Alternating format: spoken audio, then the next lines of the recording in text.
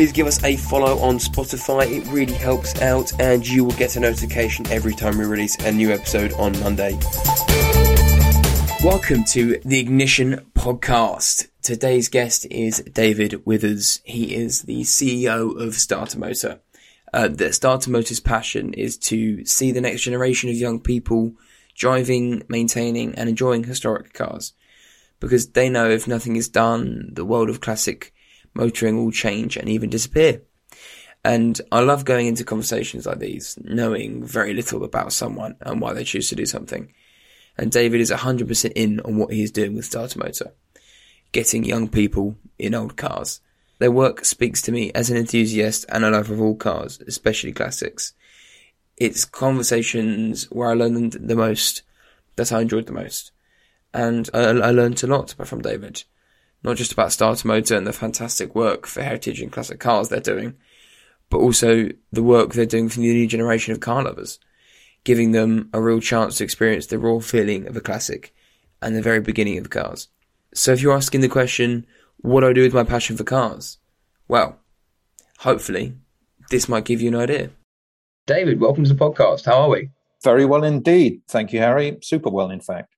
Fantastic. So a little question I'd like to start with is, what ignited your passion for cars?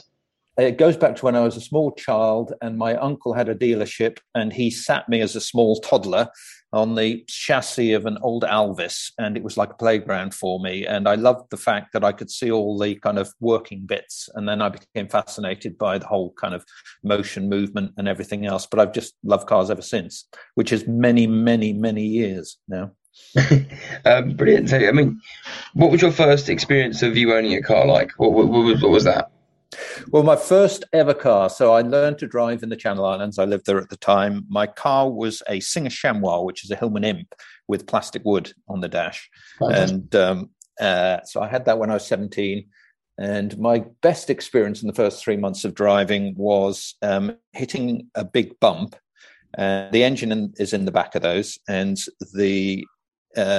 when the back wheels hit this bump, the engine moved up so far that it actually touched the top of the bonnet and broke off all the spark plug heads. and it was profoundly disabled at that point. So that's an early experience. It steered itself. You know, the steering wheel's connection to the front wheels was sort of ethereal at best. And then I moved on to a Mini, which was a bit more reliable and great fun after that. Brilliant. And so you are the CEO of Starter Motor. Where did the sort of passion and the wanting to create something like that happen from? Well, Starter Motor began a little bit before me in 2016. It sort of grew up in parallel to the Heritage Skills Academy here. And it was started off by a number of guys who set themselves as trustees here at Bicester Heritage. The Heritage Skills Academy is an apprenticeship training academy. And it needed lots of equipment quickly because they had apprentices arriving and they needed things to work on. So the charity ostensibly started to acquire equipment by getting donations of equipment and money very early on. But it quickly became apparent that could only be a part of it. The idea is to introduce the next generation to old cars, historic motoring. And what became blindingly obvious is you've got to have cars that young people can drive. So we figured out a way. I was working with the trustees at the time. We figured out a way using massive support from Haggerty Insurance and donations of just really 2 cars at the time that actually would drive, of being able to put an 18-year-old behind the wheel of those and to enjoy it. We've since grown that up now. Today we've got, I think it's soon to be 13 driving cars of all shapes and sizes. We've got 2 coming next week. And they're either donated to us or we have them on long-term loan. So a big part of what we do is experience. But the whole idea is to introduce the next generation to a really fantastic community, a community where they can belong. They're not always looking at screens. They can enjoy the oily bits like we all do, but actually drive these cars, enjoy these cars, and experience something of our motoring heritage. Yeah, and it's why I wanted to interview Dave, because part of this podcast is to inspire people who don't know what they want to do with the passion for cars to do something with that passion. So why is it so important for you that these young 18-year-olds have that connection with the car so early on? Well, I think that most people who are young and involved in the industry are involved because they had a dad or a granddad or someone that they were close to, like I had an uncle, that kind of introduced them. But that we know there must be, I don't know, tens of thousands out there in this country alone that don't know they would love it. So one thing is to extend it in that direction and expose these cars to lots and lots of young people. Also, it's a very, very big sector. It's 3 times the size of the music industry in terms of its contribution to GDP. It employs thousands and thousands of people. So there's lots of career opportunities, and there's a real need for young people to come into the industry in lots of different areas, one of which is engineering. So all of us enjoy our old cars. We need someone to mend them. The average age of a technician now in garages around the country, and there's probably a little over 500 of them, is over 55. There's 500 a year retiring, but there's only, in terms of new apprentices coming in, 40 or 50. So the equation is not balanced. The problem is obvious, and we can sit on our hands thinking it'll get better by itself. Or we can think of it as like a micro version of global warming. Unless we act now, what we're enjoying now won't be here in 10 years' time. And we've also got, sorry to stat you up, we've got an average age of driver of these old cars, that's pre-1990, is 64. Yeah. So there's 1 million of them out there. So roll forward 15 years, you're going to have 750,000 cars on the market and no one to buy them. So you've got to get enthusiasts, you've got to get technicians and career people in all avenues of the old car world.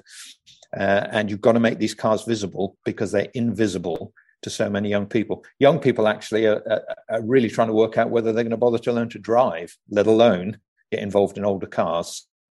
It's not quite an existential threat, but it's a significant threat to what we've been used to for the last century. Is it important for you to these cars to stay on the road? And if so, do you think that maybe electrifying them is the way forward? Electrifying is actually a really interesting and fun solution, but I don't think it's a way forward. I think government and legislative bodies in the UK, DVLA, etc., are really quite comfortable with the classic car world. In terms of its impact on climate, it's negligible. One of the great things about old cars is you mend them, you don't remake them. And the big carbon footprint issue is in making the car. It's not actually on the fuel side to anywhere near that degree. But there are 3 or 4 fantastic companies. One here on site is Electrogenic. They do just a brilliant job of electrifying cars. So having had a go, I mean, is a special experience. But it's also a special experience to sit in an Austin 7 from 1929 with 700cc gears in the wrong order. And it's called 7 because that's how many horsepower it has. So, you know, you've got that whole kind of automotive thing as well. There are threats like fuel supply, but actually that needs a vibrant historic car scene to mitigate that threat. Because if there's no demand, there'll be no fuel. Yeah. But I think fuel will become sort of more specialized in terms of its delivery here and there. But there's no real dark clouds on the horizon. Certainly not in the next sort of 25 years. Yeah, and I wanted to dive into a bit more about your personal life. So, what cars do you own, and what do you drive on a daily basis? Oh well, on a daily basis, one of the supporters of Starter Motor is Toyota UK, and they've given a Hilux to tow all our cars around. So I'm often seen in that, this big monster truck, and which is kind of fun.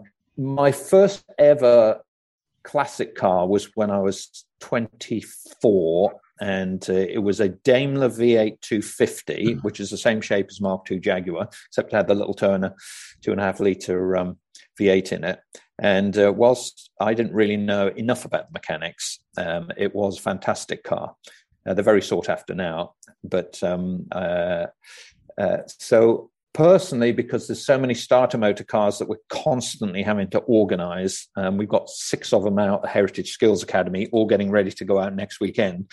I personally don't own one right at this point, although I've got access to all 13. But if I had a choice, I love the shape of a Mark II Jaguar. I'm a big Elvis fan. I probably love all things British, but we have a bit of a philosophy, I think, at Bicester Heritage in general, which is if you love it, we love it too. So it's nice to have a go in as many things as you possibly can, whether it's Mighty Powerful or an Austin 7 at the opposite end. Our oldest car is a 1902 Oldsmobile Curved Dash, which we enter in the London to Brighton run. Lovely. It's tiller steering, driven by under 25s, and it's a fantastic thing, and a great experience, obviously, to go in the oldest competitive car event in the world. So you mentioned your uncle getting you into the sort of car industry as a whole. What is it for you that keeps you driving?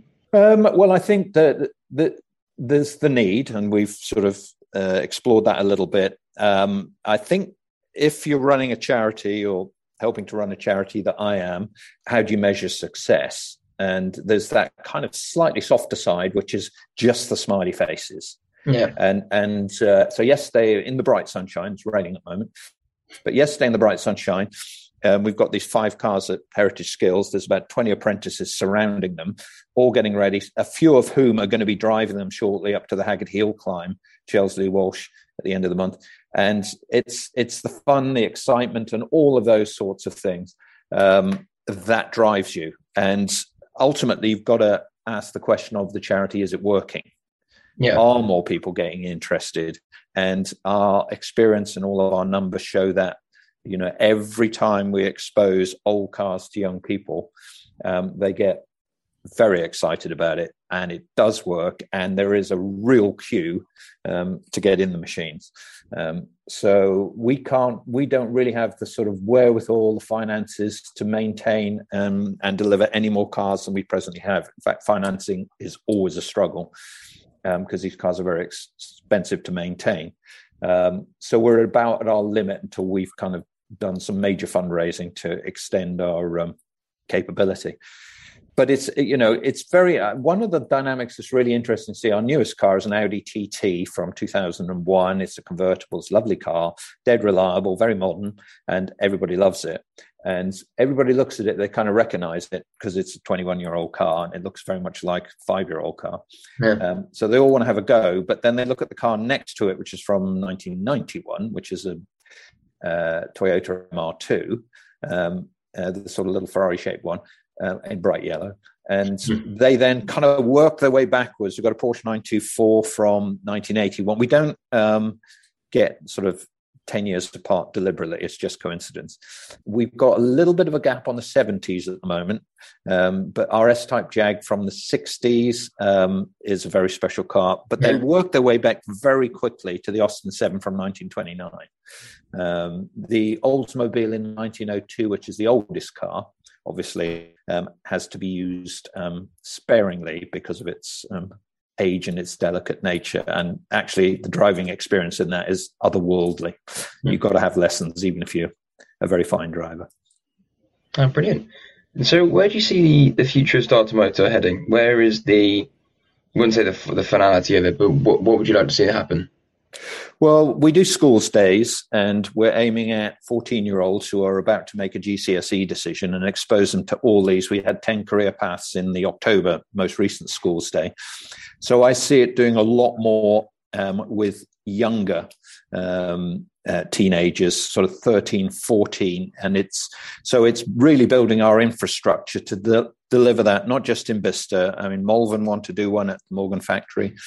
And other places. We're looking at one at the Bewley National Motor Museum for Hampshire, and just bringing loads of kids in on a weekday, and they discovering all of these different things that you can do in the old car world. So it's to develop this sort of it's just a big community of young people that will be able to find access, but also to find accessible cars. Yeah. because it's, otherwise they're just sort of poster fodder, and you need to have a go. So, if we've got 25 cars to try it, typically they'll take them for 1 to 2 weeks, as opposed to go and drive it for a couple of hours and bring it back and we'll check it. So it's a proper experience. And go to the Garden Fates and do your Instagram and TikTok and everything else, and tell all your mates about it. Don't just tell our industry, we already know. And you become a star, the car becomes a star. And so it's just more and more. So a target is, if we're losing 500 technicians who mend our cars per year to retirement, how do we get 500 new technicians per year qualifying as apprentices? So, moving at the present rate of 50 next year should be much closer to 100.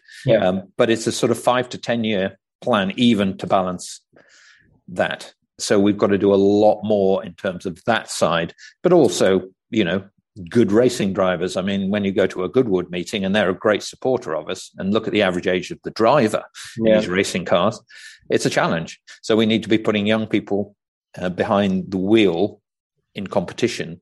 So Hero, our friends Hero ERA, we've got an apprentice entry in their challenge series in our Porsche 924, which starts in July, and the Vintage Sports Car Club, VSCC, have given us sort of an open book to enter people, obviously with the correct motorsport training, in their events without fees.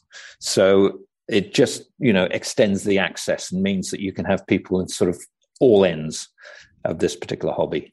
That's brilliant. And so for those listening that want to know more about the experience, if I'm looking to start in Starter Motor, and I come to you to be an apprentice, what does the journey look like? Well, the journey for that is a typical apprentice will be employed by a specialist. So, and then trained officially by an academy, which is government funded.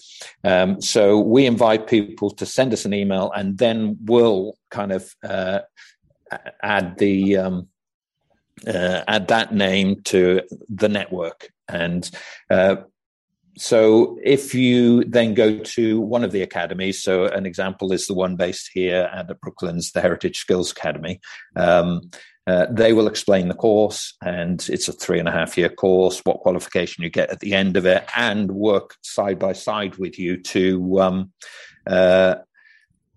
find you an employer, because you've got to be employed. So it generally works well. The issue at the moment is not simply having someone apply, it's finding specialists who will employ and persuading them and encouraging them to have young people on their workforce. And then after 3.5 years, you've got a brilliant qualification, heritage engineer technician, and it's a job for life. There's an enormous amount you can do with that. And so when you're talking to these specialists and the people with all the skills, how do you convince them that an 18-year-old has as much enthusiasm as a 45-year-old? Well, the simplest way we do it is to get one of the more senior apprentices to tell them. So we were doing a head gasket work on one of our cars last week, and the technician who was going to do it, we put an apprentice with them to assist them, but we put a senior apprentice who was just a brilliant assistant. So it just absolutely enthuses the expert to realize that actually having someone there, if I'm prepared to invest in first year, when you're showing which is the front end of the car, how to open the door and those sorts of things. And then you move into the following year when they are taking engines out, skimming heads and, doing rebuilds and all of that kind of stuff. Then they really do get some added value to their business. So it's to go in there, be committed. We'll help them find the right guys along with Heritage Skills Academy. And they're investing in the future, but they're also benefiting their business today. Yeah. What is Starter Motor looking for in an apprentice? Well, I mean, we would sort of defer to Heritage Skills Academy. What we look for in any of the career channels, because you could work at Motorsport UK, you could work in media and communication and all of those things. The principal attribute is passion. So if you've got the passion, that gives you the determination. The determination gives you the application. The application gives you the expertise. And even if you don't have all the right qualifications, you'll force your way through. Yeah. But if you start with passion, you carry on. If you could bottle it, it would be the most important thing. So, yes, start with passion. If you're really, really passionate about this area, either to be employed or to have fun in, you'll stick with it. Yeah. And we've talked a lot about Start2Motor, David, but I'd like to actually talk a bit more about you. So why did you choose to work for a charity? Well, my background was sort of 30 odd years in the music industry and broadcasting, but my hobby was cars. Yeah. And it, so I joined Start2Motor about 3.5 years ago, and I was working a little bit with the trustees on sort of stage 2. And then they said, would you, sort of lead into that stage? So I've got an understanding and a background in charity law and all of those sorts of things. And then combined to the aforementioned passion for, so you build a structure. Yeah. So coming out of the music industry and publishing industry, it's really quite different.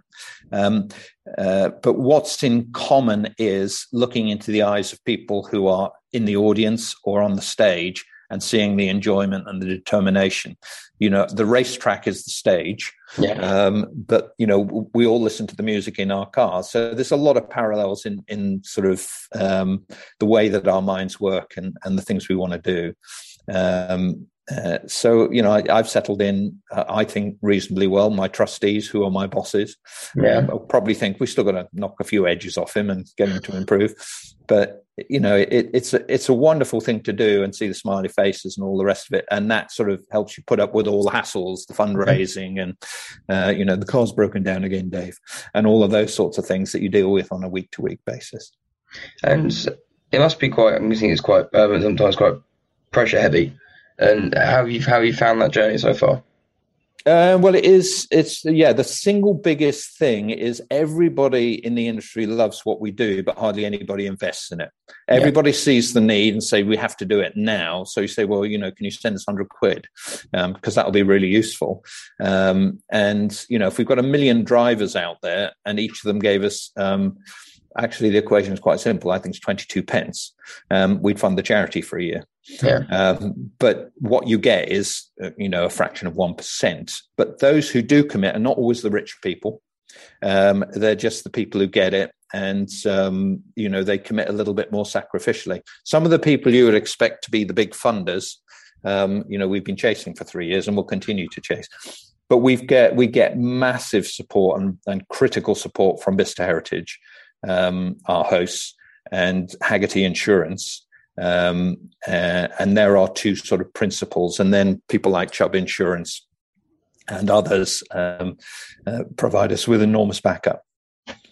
And when you're speaking to these big backers, what is it important that you convey to them? Well, if you're someone like, and I'll talk of the converted. So Haggerty simply understand that their market will shrink. So their commercial view is if there's fewer people insuring themselves on classic cars, they'll have a smaller business. Yeah, they're a worldwide company. So they'll say, okay, we'll work with support and provide resources. So all of our insurance plus significant cash contributions in order to let Start2Motor do what Start2Motor does. So they're not looking to advertise Haggerty. We'll always put their names on everything because they're our supporter. Yeah. They're looking to introduce the next generation. So the most important thing that any donor can offer us is the fact that they believe in us. If you have a negotiation, someone says, I'll give you £1,000, but I want you to do this, which is not what the charity does, we have to politely decline. Yeah. So we have, it's there on the Charity Commission website. It says what we do, and without changing our constitution, we can't do anything else, and we don't want to do anything else. No. So what we're persuading them to do is support that mission, which is to put the next generation in the driving seat. And we mean that slightly euphemistically as well as literally. And those hard conversations you have to have, are they the most important ones? No, they're not the most important ones, but if we don't have them, we can't do the most important thing. The most important thing we do is when we're actually face to face with an audience of young people, be it on a school's day, at a scramble, or an individual who's taking the keys for one of the cars for the next 2 weeks. That's the actual outcome. The money that comes in makes that happen. So we've got to have that first difficult conversation. Will you invest? And then that's followed by the outcome. So you just got to hold those either side of the seesaw. You invest a lot in other people, but what about yourself, David? How are you investing in your relationships and your family in general? Well, family-wise, I've got 4 children. They're grown up now, and it does link a little bit because I have 3 boys and a girl, and my daughter was married a year ago. And we had, for her bridesmaids, one of the charities Little Ford Model Y and the Austin 7, driving them around. And someone at Vista Heritage lent me a beautiful Bristol to take the bride. And it was in, partial lockdown. So they're kind of integrated in the world. They love coming to the scrambles here and seeing all that's going on. But family is just a critical thing. It's always priority. It's where life begins. In terms of your community, and I love my family to be involved in all of this, but they also have their own interests, and I love being involved in whatever they're doing too. Brilliant. Well, congratulations to your daughter. Would it be something you'd like to get them interested in, or if they're already interested in something else, maybe their kids, that you'd be that sort of guide into the world of classic cars? Yes, I think it's always a choice. And when we go back to what we were saying earlier, if you find someone who has the potential to develop or already has a passion for these, they look at it and they're sort of, enraptured by this whole vision of something otherworldly that has wheels on it, then you back that. And it's never going to be, what we're not trying to do is get 50% of the population interested in classic cars. It's finding that 2% who don't know that they're interested and giving them opportunity.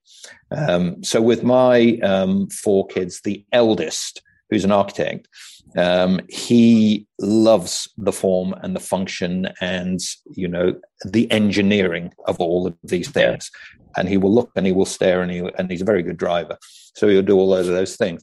Second son loves the look of it. He's a school teacher. And that's all fine. My daughter loved having them for a wedding. They look brilliant in the photos. And she said, do you want to drive? Well, I'm not sure. So, you get a different reaction with them all. Youngest son will just drive everything. I'll give that a go. And then laugh a lot. When you're looking at these kids moving through the starter motor sort of journey, where are the pitfalls? Where do they lie? So maybe where do you think it drops off?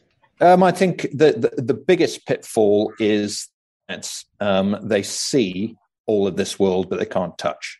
Mm-hmm. So it's accessibility is the big thing. So when let's go back to being a technician. So you're mending old cars, you never get to drive them. And they won't let anybody young drive them. So if we look at there's a specialist called Acuri Batelli. They specialize in pre-war Aston Martins. They have an apprentice. His name is Callum, and he's in his early 20s, and they've put him on the group insurance. So when he's mended a car, they send him out in a pre-war Aston Martin to test drive it. And if there's special events that they're involved in, they'll let him be a driver of the car. So they go out to the Mille Miglia in Italy, and he goes out to support the racing drivers out there. And the Nuvolari in Italy, he's down at their race meetings at Goodwood and Donington as a technician. So they've got him front and central doing everything. They'll never lose him.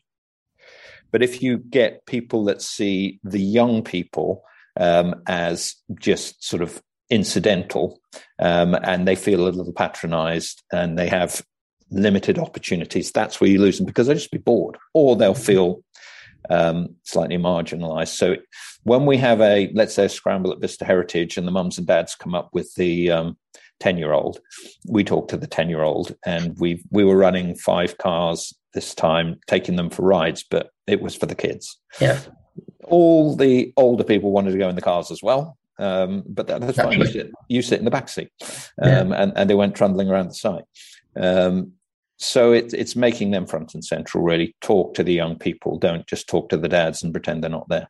Oh, that's brilliant. Because, I mean, personally for me, when I look at I'm only 21, but sort of like 2-3 years ago when I didn't know what I wanted to do when I left school, I didn't see anyone my age driving sort of classic cars. I didn't, because I love a classic Mini. I love Astons, of course, and even like you say, Himmel Nymph's one of my dream cars. But yeah, I think it's very important to show representation for people like my age that it's attainable, and it's sort of you can do it, but through the right channels, rather than just you have to own the car, but you can drive the car, because it is seen like you can look but you can't touch sort of thing. Exactly right. Yeah. And there's too many kind of felt ropes around expensive cars. At the most recent event, Mr. JWW, the YouTuber who goes in these hypercars as Koenigseggs and, top-end McLarens and Astons and all of that, he had several cars here on display, brand spanking new, and he let the crowds in directly. They were putting kids in the seats, and these things, goodness knows what they're worth, 7-figure sums, some of them. Yeah. And then you've got memories. But if you stand behind a rope looking at something that looks beautiful, you may as well be in an art gallery. But, to extend that metaphor unnecessarily, this is allowing the kids to paint. That's a bit twee. But you know what I'm saying? It's having a go. It's being included, being an equal with everybody else, and being made welcome, every step in. I think it's fantastic what you guys are doing, and I fully support it. And I think it's something that if I had the chance to do, I would jump at the bit. But I mean, it's how are you spreading the word to people apart from just the odd sort of charity event, or even Vista Heritage? Is there anything you're doing out of the box that might grab people our age? Well, there's various things. We're planning in September the rally of young people. So looking at our 12 or 13 cars, we're finding multiply that by 2, so up to 26 people. So we'll be looking around saying, right, we're going to go on a 48-hour rally. You're going to go off, you're going to camp on the Welsh border in the Golden Valley, but you're going to go via a trip to Morgan on the way and have a private tour, driving your cars.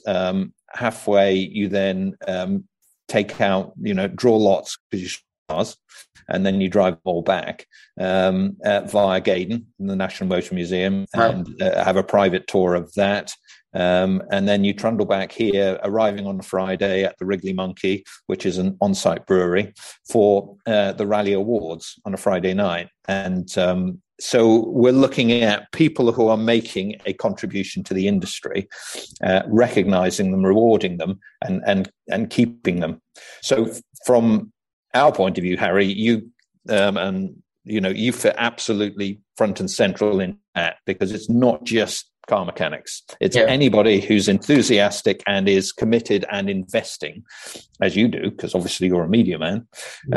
And you should sit in the car, drive the car, and then you can have a variety to look at. You speak firsthand about it, and it develops a lot of authenticity. So, offline, we'll have a chat about which car you can have first. Definitely. It would be a pleasure. Looking forward to it. Brilliant. David, I call these sort of geeky questions. I think you've kind of answered most of them anyway, but the first one I like to sort of say is, if you could pick any 3 cars for your garage, what would you pick? Well, I'd then pick a bit of a variety. Cars for occasions. So my everyday car would be a Subaru Impreza Turbo from the late 90s, first shape, second series. And that would be my point-to-point car. I had them as company cars in the 90s, and I've always harked back to that. My car for an occasion would either probably be something like an Alvis TE from the late 60s, which are just lovely cars to be in, or an Aston Martin DB6, DB5, something like that. And then my sporty car, I know the Subaru is a bit sporty, but my sort of competition car where you just drive would probably be a Mini. Brilliant. Get in it, Mini Cooper S, and you don't slow down for roundabouts. No. speed up. If you had one car and one track, what would you drive and where would you go? Well, I haven't driven many tracks. The one I perhaps enjoyed most was Brands Hatch, the inner circuit. I've never driven the country circuit, so I drove around that. Probably that in something like a Ferrari Dino, the little Ferrari from the 50s. Super pretty, super light, super responsive, and you just sit there, you enjoy the noise, the smell, and you go quick. Yeah, and for you, David, what is the most important, I would say, modification or part of a car? I would say the best modification that should always be looked at is stopping the car, not making it go. So get the brakes right. Brilliant. And then your confidence to drive, you massively improves and your enjoyment goes way up the scale just because you know you're going to be able to stop. Fantastic. Well, it's been an absolute pleasure, David. I thank you so much for doing this and preaching the word about classic cars and also the importance of getting the youth involved in classic cars. I think what you're doing is truly commendable, so thank you for that. Thank you very much. Now, I feel great. That was amazing. I always say to myself before an episode, prepare to be amazed, and it's safe to say that did not disappoint. I hope if you're looking for a way to get to the industry, check out Starter Motor.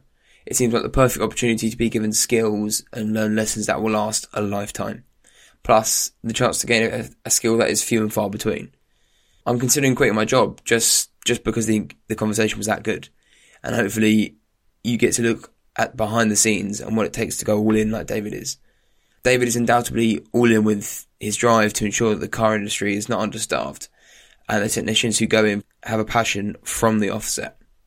And if an opportunity came up like that for me, I would undoubtedly jump on the bit to give it a go. So if you want to learn more about Starter Motor and give yourself a start in the automotive industry, there'll be links to them in the show notes. And if you want to find us on Instagram, that's at We Are Ignition. That's We Are Ignition with an R. Or YouTube, just at Ignition. Or TikTok at also We Are Ignition. That's TikTok at We Are Ignition. I would love to hear your thoughts on the content we're producing and if you have any ideas for guests coming up in the future. And if someone you know or you would like to be in the podcast, give me an email. It's harry@ignitionpod.com. That's harry@ignitionpod.com. So that's it. My name's Harry, and this is the Ignition Podcast. Thank you for listening. Thank you for listening to the podcast. If you enjoyed it as much as I did, please share it with 3 people that you know that love cars as much as you do. I would really appreciate it.